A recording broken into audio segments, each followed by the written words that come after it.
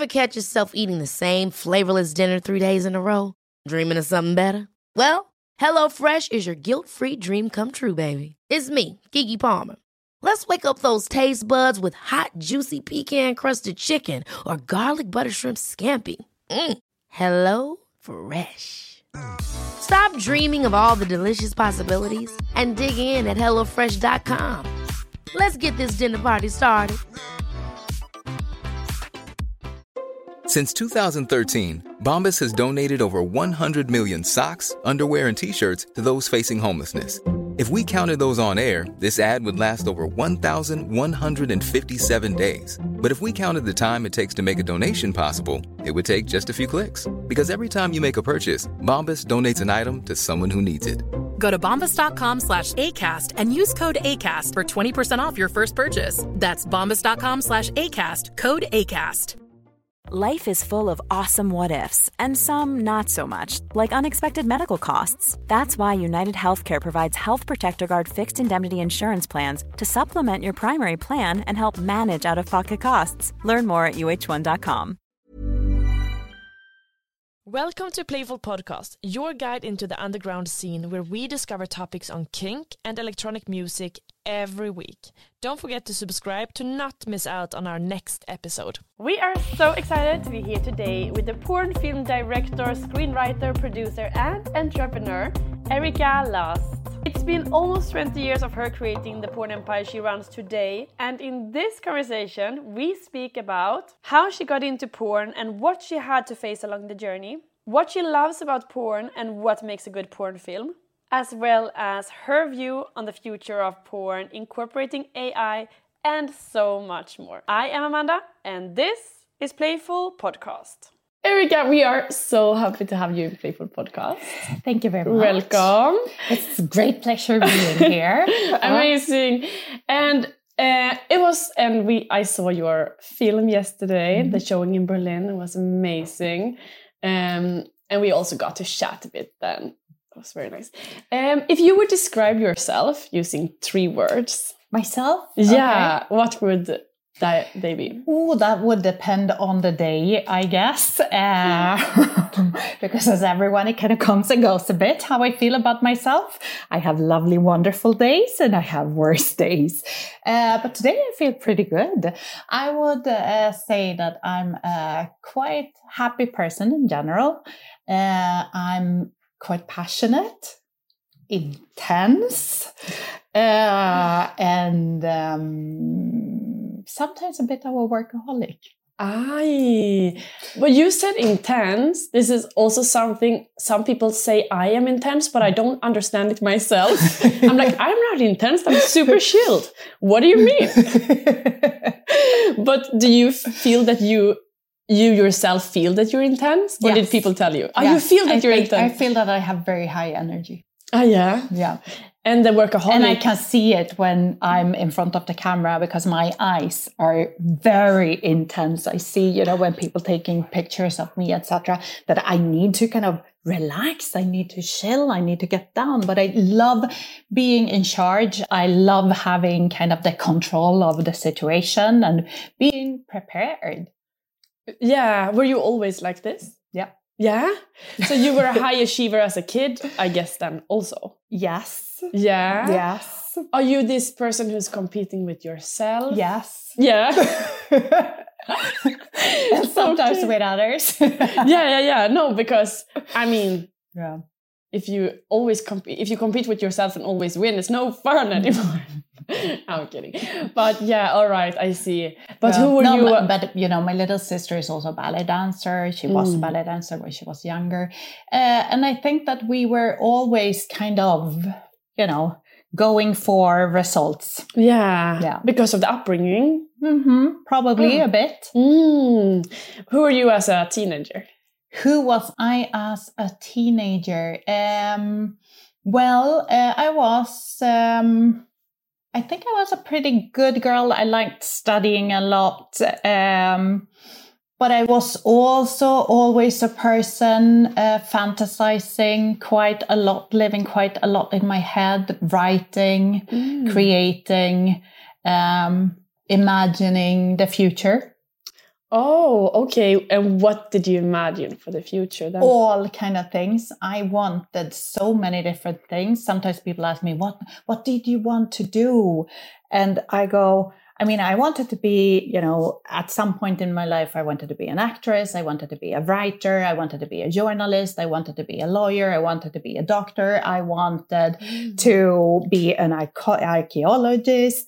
I wanted, all interesting jobs, for sure. A marine biologist. I jumped on different challenges and things all the time. And I wanted to, I grew up in Sweden, so I wanted to learn languages and to travel and to meet people from other cultures and kind of get out of it. Yes. Yeah, I feel that. Yeah. But what was your relation to sex then? As like Sweden is a little bit of a sex negative. Well, I guess it depends on who you talk to and how you see it, because saying that Sweden is sex negative is right and wrong at the same time, I think. Most people outside in the world think that Sweden is a very sex positive country. And where does that come from? At films? Films, definitely. Yeah, like in the Ingmar Bergman. Yeah.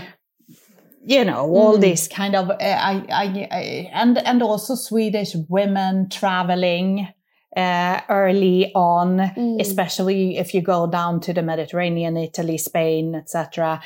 They have a vision of the Swedish sex liberal women coming down, being, topless at the beach and being kind of beautiful and naked and out there. And then we also have the fact, obviously, that Sweden was the first country in the world who made sex education mandatory in schools already, I think, in 52, if I'm not wrong with the year. So those things, I think, make people really think that Sweden is this kind of sex positive country. But I think about Sweden many times as in Fanny and Alexander, famous Swedish television series and film. It has different cats, actually. But that film, I think, represent the both sides of Sweden. The kind of, very strict Calvinist, Lutheran kind of Swedish strictness. And then this theater family that was kind of wild and open and drinking and having sex, etc. Yeah. So you have both sides there, and I think they both exist. But I guess that when you say that Sweden is sex negative, you are thinking about how they relate to pornography and sex work. And that is true, that in Sweden they have a hard time to understand how kind of pornography can be good for you, how it can have other values than negative misogynistic values. I think that most people who are working in the adult industry, we know that it obviously can have great values. That porn is media, and that you can create the kind of porn you want to, but depending on who you are and your visions, right? Yeah. And when did you realize that? Or okay, first though, did you feel that you were limited within your own sexuality as a teenager, or did you feel free? No, I actually felt pretty free. I think I had good luck. The schools where I went, we had sexologists coming into our schools, talking to us. We had access to clinics with gynecologists and psychologists, and we had support from the system. I did feel that in my family, for example, we didn't speak much about sex. So that was a bit of taboo and a limit, but the school system definitely opened up to me and helped me to kind of shape who I am today, I think. And I always felt interested in sex and erotism. I remember being a kid reading, my grandma's magazines at her little summer house in the archipelago, and kind of reading all these erotic novels and stuff, and being quite fascinated with powerful kind of sexual female characters. Even, when you go back and look at what's the name of it again? The Selma Lagerlöfs Kejsaren I Portugalien. Aha, you remember these references? Yeah. That the daughter was a prostitute, a sex worker, and the father didn't want to recognize it, and he was very kind of impacted by this situation and got a bit crazy. So you read it and that made you No, but I always thought about her as, a strong, powerful, strong, independent woman somehow. Yeah, for sure. I didn't really see the drama in, people wanting to get into sex work. Yeah. No, for sure. But then you were you left Sweden, as you said, also to get out, and you went to Spain. Well, I did travel a bit before I came to Spain. Actually, I did summer summer school in England.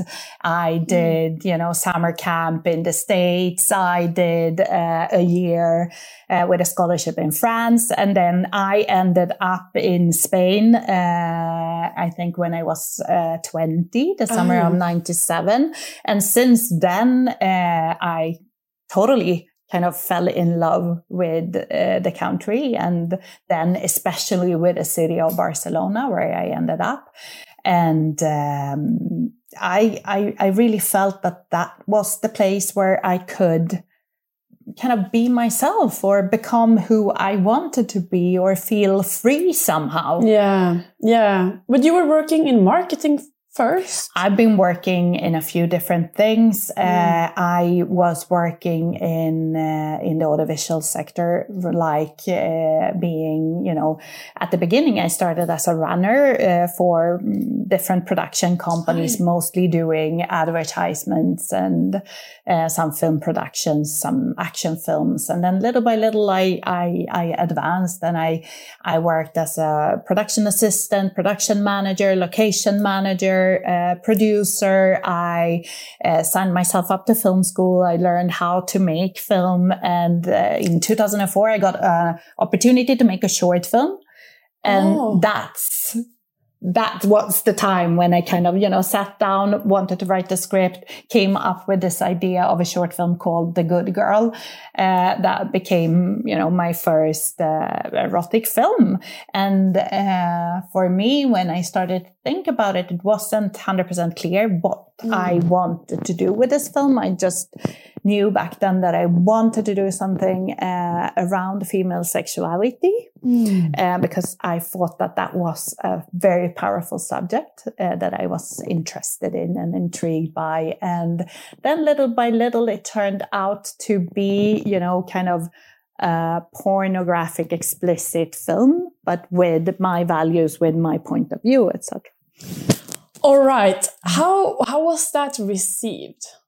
Very, very well, actually. I mean, at home too? That's another story. But like around, my circle, my friends, etc., everybody was like, "Wow, this is cool. This is great, Erika. So wonderful." And I sent it to some film festivals, and it won awards. And that's kind of how it's, things started to move. I started my own blog online, erikalust.com. I started to write about feminism and cinema and pornography and sexuality. And I uploaded a film, and in, just a short amount of time, it had received like 2 million downloads, and people were writing to me, and everybody was saying, "Hey, when are you going to make more?" And this was for free. This was like a marketing portal. Yes, it was, the time of the blogs online where people were sharing their opinions, etc.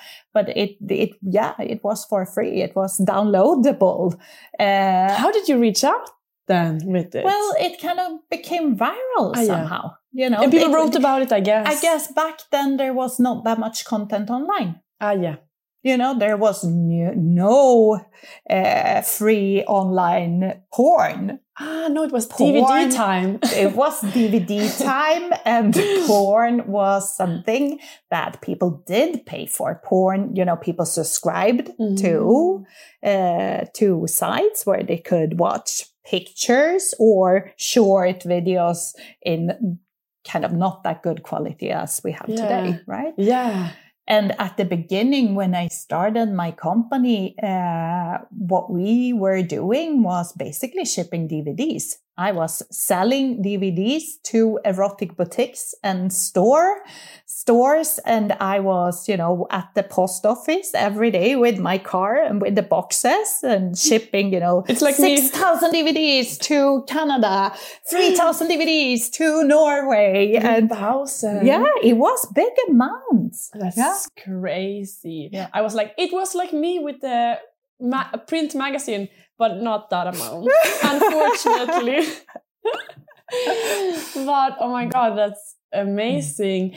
But I mean, I've been around for a while, it's like, it's next year I will celebrate 20 years in this world of adult entertainment. So wow, it's pretty exciting. But there are so many things that you had to like encounter.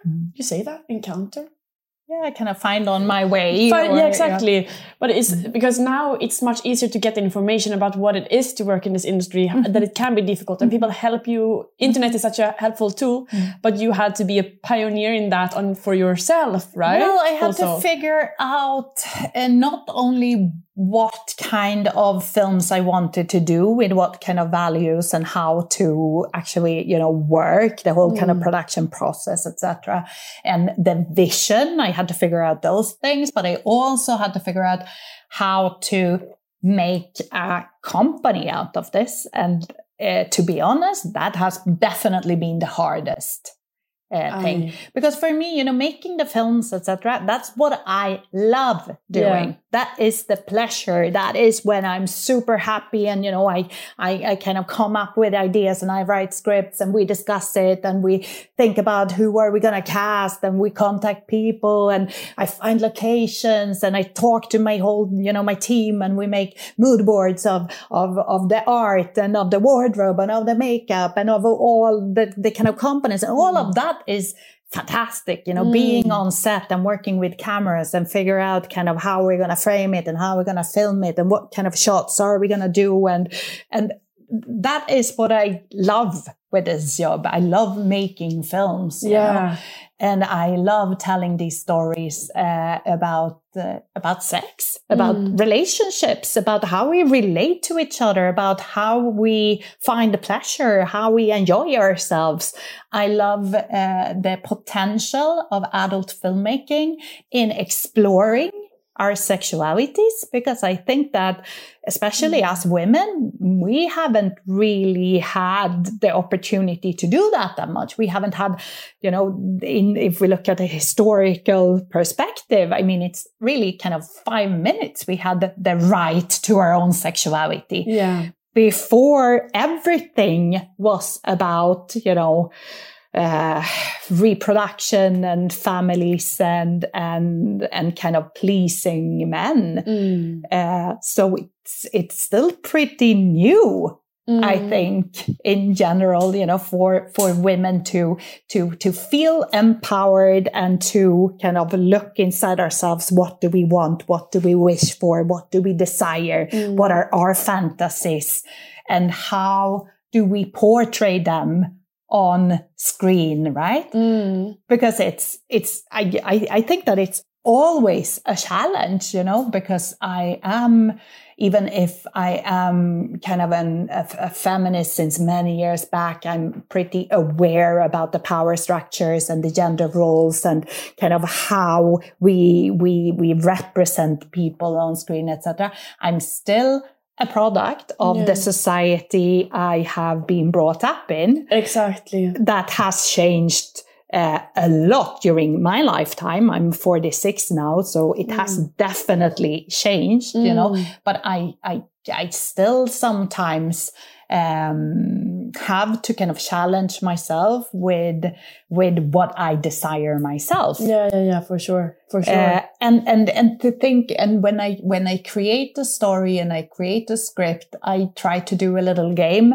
I kind of sit down and then I look at the roles I have, pictured, and I go, would something change if this character, instead of being a woman, would be a man, and this character would be would the story really change? Or what would happen if both of them would be women, or both of them men? Or how would that affect, the Did you do story? that from early on? Yeah. Okay, fun. Yeah. But was there ever a time when you felt like, this is too much, maybe I'm just gonna quit? Yes. Yeah, I think there definitely has been times, but when you say too much, it's definitely, there have been moments where I felt, oh, it's so hard. Yeah. Like when you lose an Instagram account that you've been working on for so many years, you just go, F the world. What is happening? Why do we have to be so censored? What am I? Why am I so dangerous to this cis, hetero, white tech guys out there? Why are they so afraid of my opinions and what I have to say? And I think that is something that we feel, everybody who's working, in this community with something sex related, whether it's sex educators, sex performers, sex workers, creators, porn producers, all of us we feel that we are targeted, that we are being deplatformed, that we are being shadow banned, that we are being censored, that we are being, taken our accounts away. And it is very, very hard to reach people, because the idea here with the company and with my films, etc., it's to spread sex positive culture. In the end, that is the idea, and it feels like there's so many people out there who just want to kind of cut that off because they benefit from the structure that we have today. They benefit from somehow, sex being controlled. Yeah, definitely. Yeah, no, for sure. We were speaking about something I found very interesting yesterday. And you said that you probably wouldn't have been able to have that huge success that you have today without your husband. And with my partner and husband, Pablo. Yes, because I think that he was a person that early on, when I had made my first short film, etc., who kind of saw the opportunity to make something more out of it, and who pushed me to deliver, to give, to stop working on on a script being perfect, or on an idea being all kind of covered from all angles. Is something wrong with this? Can someone criticize me? Because I think that early on today I'm not as afraid, but early on I was very afraid of being criticized, and I felt very criticized. Obviously. I have had people during my career who have said that anything that I'm a fake feminist to, that I'm a feminazi. So it goes all over, right? And it depends on where they come from, etc. And I definitely had many, many men in the adult industry in the beginning who kind of attacked me a bit and, really wanted to kind of corner me and kind of said that what you are doing is not special at all. It's, the women around me, they really like the way we are portraying sex. They don't need another kind of alternative. We are already covering everything. You crazy feminist, why don't you go back to Sweden and milk some cows? I had that kind of attacks on me. I had also, obviously, feminists, abolitionists, still today coming, on me saying that how can I let people, I was like, we were saying it yesterday, let people being raped on camera. I don't know, this is people have all these kind of ideas about what's going on. Yeah. But it was also interesting because millions of people have lost weight with personalized plans from Noom. Like Evan, who can't stand salads and still lost 50 pounds. Salads generally for most people are the easy button, right? For me, that wasn't an option. I never really was a salad guy. That's just not who I am. But Noom worked for me. Get your personalized plan today at Noom.com. Real Noom user compensated to provide their story. In 4 weeks, the typical Noom user can expect to lose 1 to 2 pounds per week. Individual results may vary. Here's a cool fact. A crocodile can't stick out its tongue. Another cool fact, you can get short-term health insurance for a month or just under a year in some states. United Healthcare short-term insurance plans are designed for people who are between jobs, coming off their parents' plan, or turning a side hustle into a full-time gig. Underwritten by Golden Rule Insurance Company, they offer flexible, budget-friendly coverage with access to a nationwide network of doctors and hospitals. Get more cool facts about United Healthcare short-term plans at uh1.com. As a woman, all these men who are scared that you will take their place, that you mentioned that Pablo could be a man who could be create trust for them. Yeah. So they wouldn't trust you and what you said or listen to what you said. But if he said the exact same word, then they could hear it somehow. But I think that for me, what also happened with Pablo early on was that his father was, an entrepreneur. He came from that kind of ambient where he was confident in himself to kind of to dare to make business, to dare to create a structure that, because making a business, being an entrepreneur is a huge risk. And I think that I was pretty afraid of that risk, not only of the people criticizing, but of the risk of actually, putting my money at risk because it is. And the business that we have grown, we have done in a very organic way. We have put our own money into a first film, then we have sold that film. That film has given us money back, and then we have continued investing in more films and hiring some people and, growing little by little, year by year, the company. And then there has also been all these moments on the way where we kind of had to think of how to evolve from, selling DVDs to making an online cinema. Yeah, imagine. And I thought that all of these moments on the way were very risky and a bit kind of strange to me because I'm not a tech person. I don't know how to make an online cinema. I don't really know how to talk to all these tech guys because they're basically guys. And I think that there I have had a huge support in having, Pablo by my side, who had kind of had a little more interest in technology and knowing a bit more how to negotiate with these people, etc.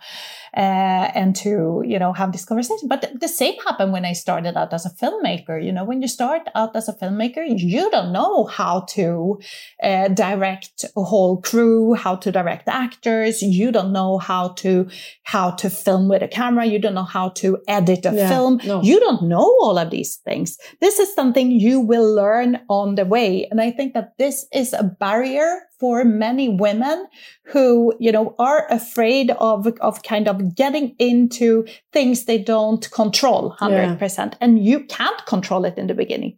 Now, 20 years after, I know these things because I've been working in this and I made many, many mistakes on the way. And I learned from every of those mistakes. And I think it's so important that we understand that it's not about doing everything right and being perfect and have a clear vision, that these things you will get there if you start. If you don't start, you will just sit on your sofa in your home watching, Netflix or other people's films, etc. But you're never going to get there. So you have to let go of the fear of failing and confront it all the time. Confront it, learn how to live with it, learn how to take in it, learn how to kind of move forward, and accepting that you are just human. You're never going to be perfect. Let it go. Let it go. And it's interesting also, we spoke about the change that you have been going through over these 20 years. That's like first shipping DVDs and then internet. If we look to the future, AI is something people start to, or like it's taking over and it's going like in such a rapid pace. What's your view? Like, do you have this as a big topic within the Lust team? Yeah, it's something that we have started to discuss, definitely, and that some people are more interested in it than the other. I sometimes feel like I'm a bit, not that much of a tech nerd to kind of really understand it and to get into it. I'm investigating at this moment if this means that I can make a film with more extras, that I don't really need to hire all the people, but I can put people in the films, etc. But we'll see where it goes. I honestly, I don't know 100% how this is going to evolve. And I'm, with new technologies, I made a VR film, for example, a few years ago. And I did it because I wanted to kind of get out of my comfort zone, try something new, see how I could make this technology work. But then I realized that it wasn't really for me, that it's, it was another way of kind of thinking, etc. But I didn't really get a, turn on out of it. And I think that it's also very important to try to work with the components and the things that you feel kind of connected to. Exactly. It's also this kind of, now I'm jumping to another topic that's related to it. What was called deep fakes. I know what deep fakes is. Yeah. What's your view on that? Like, first explaining what it is. I mean, it's pretty horrible because what they do is that they can take any person's face and put it on another person's body, and then it can be a tool of abuse. And it's something pretty serious. It is really crazy, and that's only going to get easier and easier. So if you Google any person and plus porn, you can get that made directly, I guess. No, it's a form of image-based abuse. Yeah, for sure. But it's going to be maybe outwatered. You say that in English?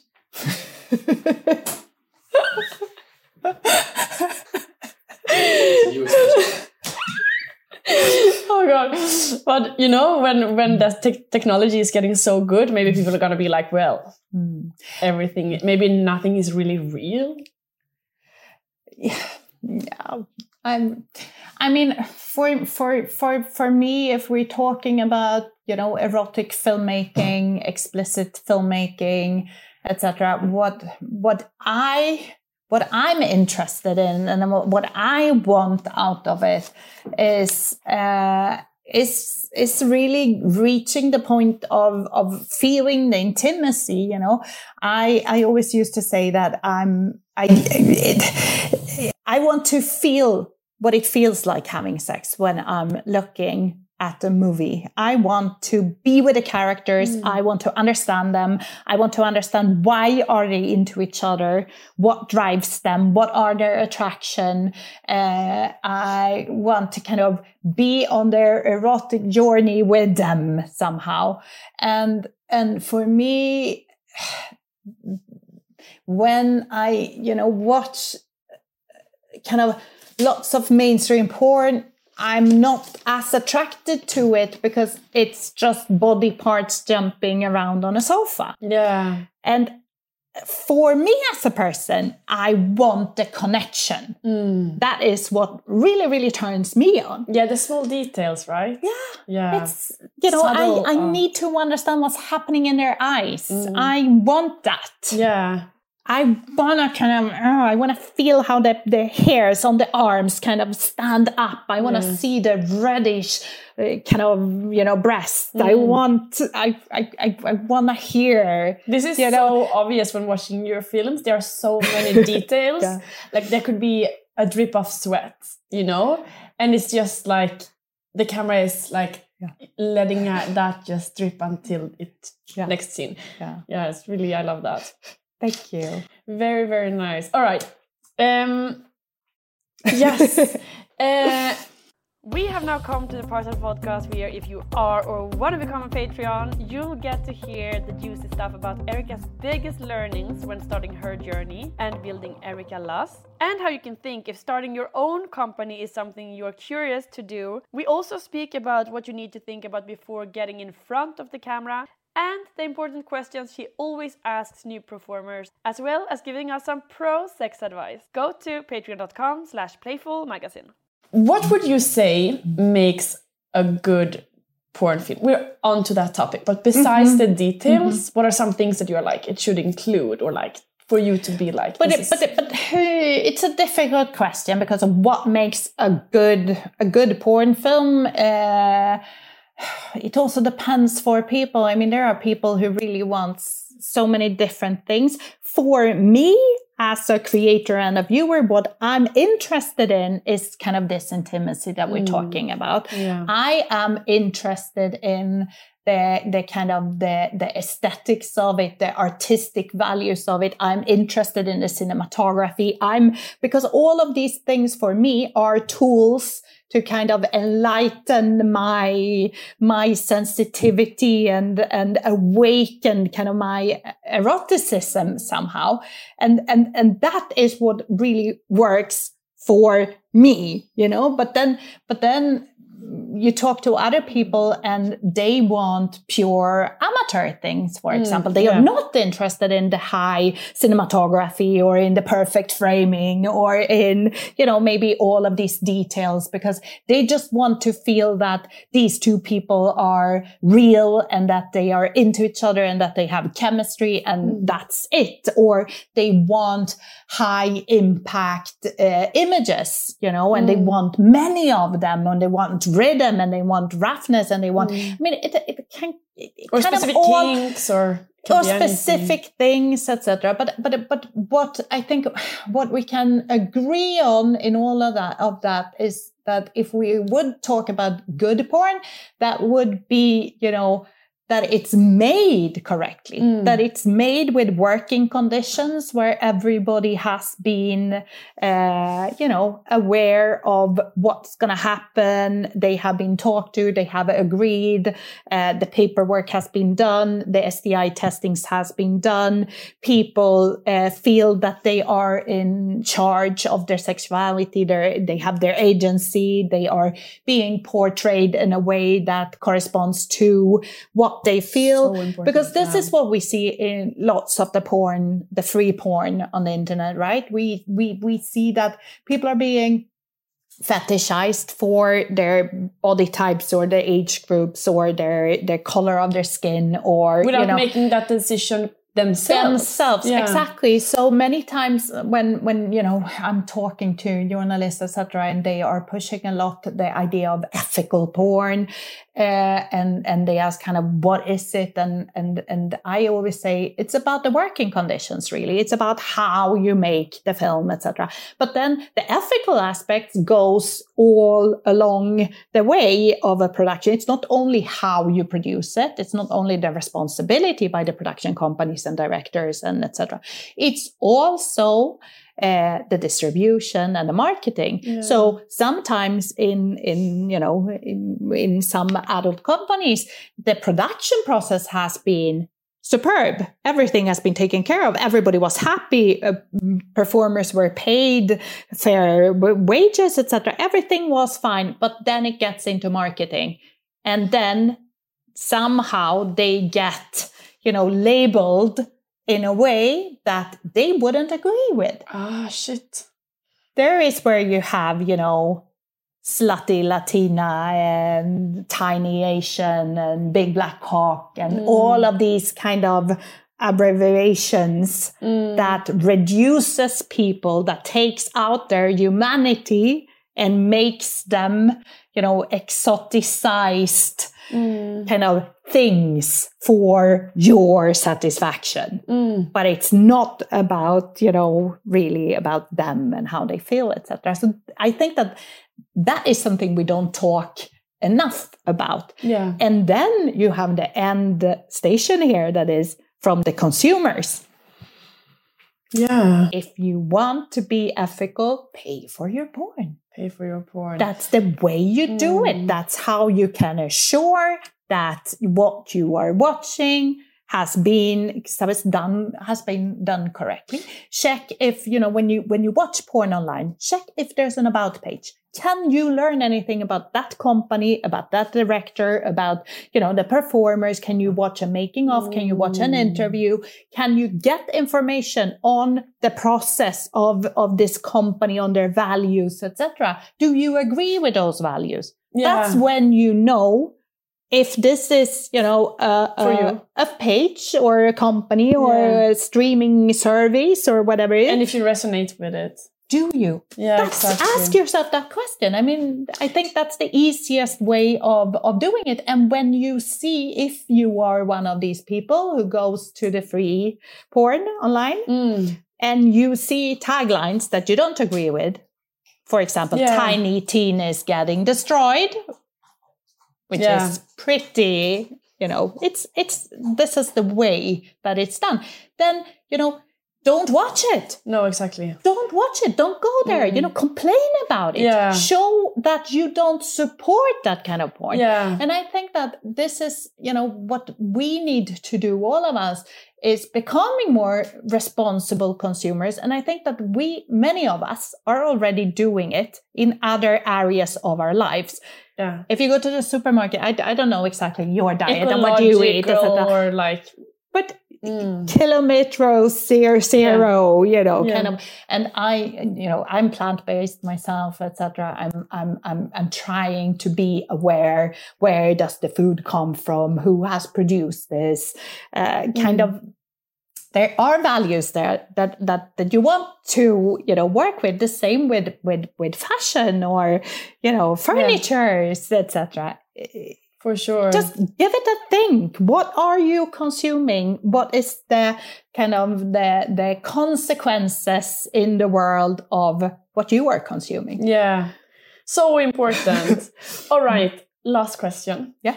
If we look at the future for you now, what is there anything you could reveal that you are working on or that is coming up? Well, I'm working on quite many things. Obviously. I always do, multitasker. But I've just shot a couple of films this autumn that are gonna come out. Long ones? Soon. No, they're not long ones. They're films for this project I have called Ex-Confessions. Ex-Confessions is, where people are sending in their anonymous confessions, their fantasies, their desires, things they have done, things they want to do. And then I make, together with my team of filmmakers, we make short films kind of these confessions. Ex-Confessions, I think, is a beautiful community of creators, not only filmmakers, but also all the performers who are working with us, the photographers, artists who are also kind of, letting us use their imagery to illustrate the confessions.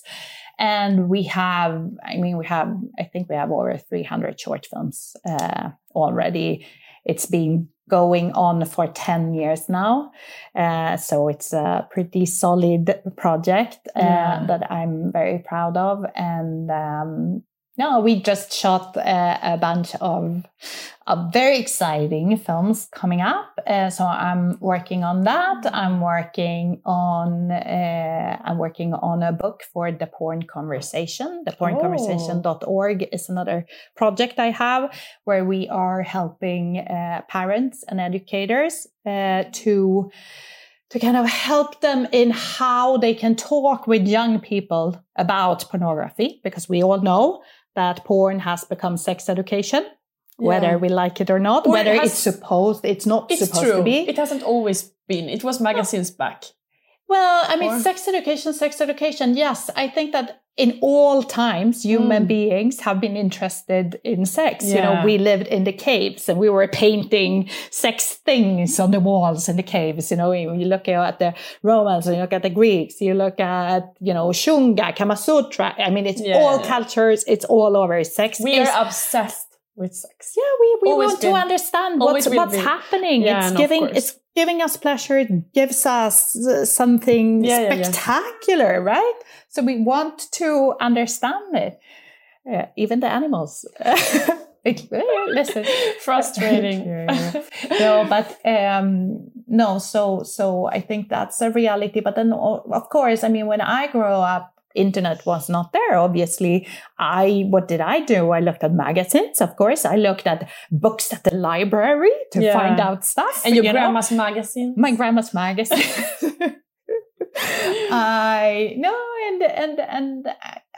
And then cable TV came around, right? TV late night and the video cassettes. My first experience with porn was at a pajama party, when I was 12 or 13. And, a girlfriend had found this video cassette that her father had in a secret drawer. And, she was putting it on. Like after the real movie came the porn movie. So I think we always used pornography, and I think porn can be a very great way of understanding yourself and your sexuality. You can learn a lot about it, but you want to change it somehow. No, what I really want, because now we live in these times where porn is very accessible for lots of young people, and nobody really talks to them about the values in lots of that porn that is accessible to them. And I want them to be able to be, media literate. I want them to have porn literacy, to understand what porn is, that porn is an exaggerated fiction of sex. That, as same as happening in movies, we have all these superhero movies where Superman can fly and Spider-Man, is climbing on buildings, and, they know that is not real, that is fiction. But what is happening with many young people today is that they don't realize that so much of the porn that's out there on the internet, that it's also fiction. No, it's not just a portrait of kind of real sexuality, how people are. Most of it is framed for male viewers. It's centered around male sexuality. It's, women are used as tools to make Don't try to do that in real life.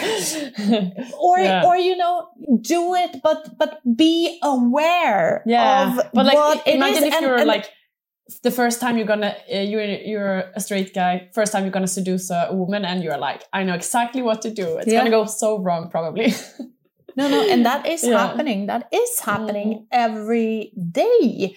I hear lots of stories from fans and people who are writing to me about their kind of relationship to sex and to porn and how it has affected them. Yeah. And I think that if we just really can get in there because it's not about censoring porn. No. It's not about prohibiting it. It's not about porn being entirely bad and we shouldn't watch it, etc. No, it's about understanding it, understand the good and the bad, understanding how can we use it in a healthy way that works for us. Yeah, no, for sure. Thank you so much. You're welcome. I loved having you here. It was a big pleasure for us. We do have the extra material left. What is that? That is only for our Patreons. So it's going to be no videos. Pay for your podcast. But yeah, exactly. Pay for your podcast part.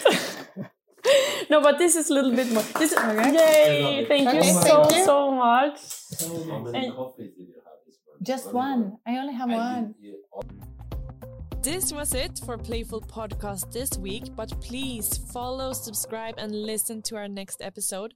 And if you want to have a say about future artists, or even ask your own question to one of our guests, follow us on Instagram and make sure to add your question when we lift our coming guests. Thank you so much for joining, and see you next week. Ever catch yourself eating the same flavorless dinner 3 days in a row?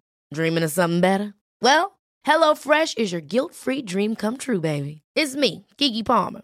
Let's wake up those taste buds with hot, juicy pecan-crusted chicken or garlic butter shrimp scampi. Hello Fresh. Stop dreaming of all the delicious possibilities and dig in at HelloFresh.com. Let's get this dinner party started.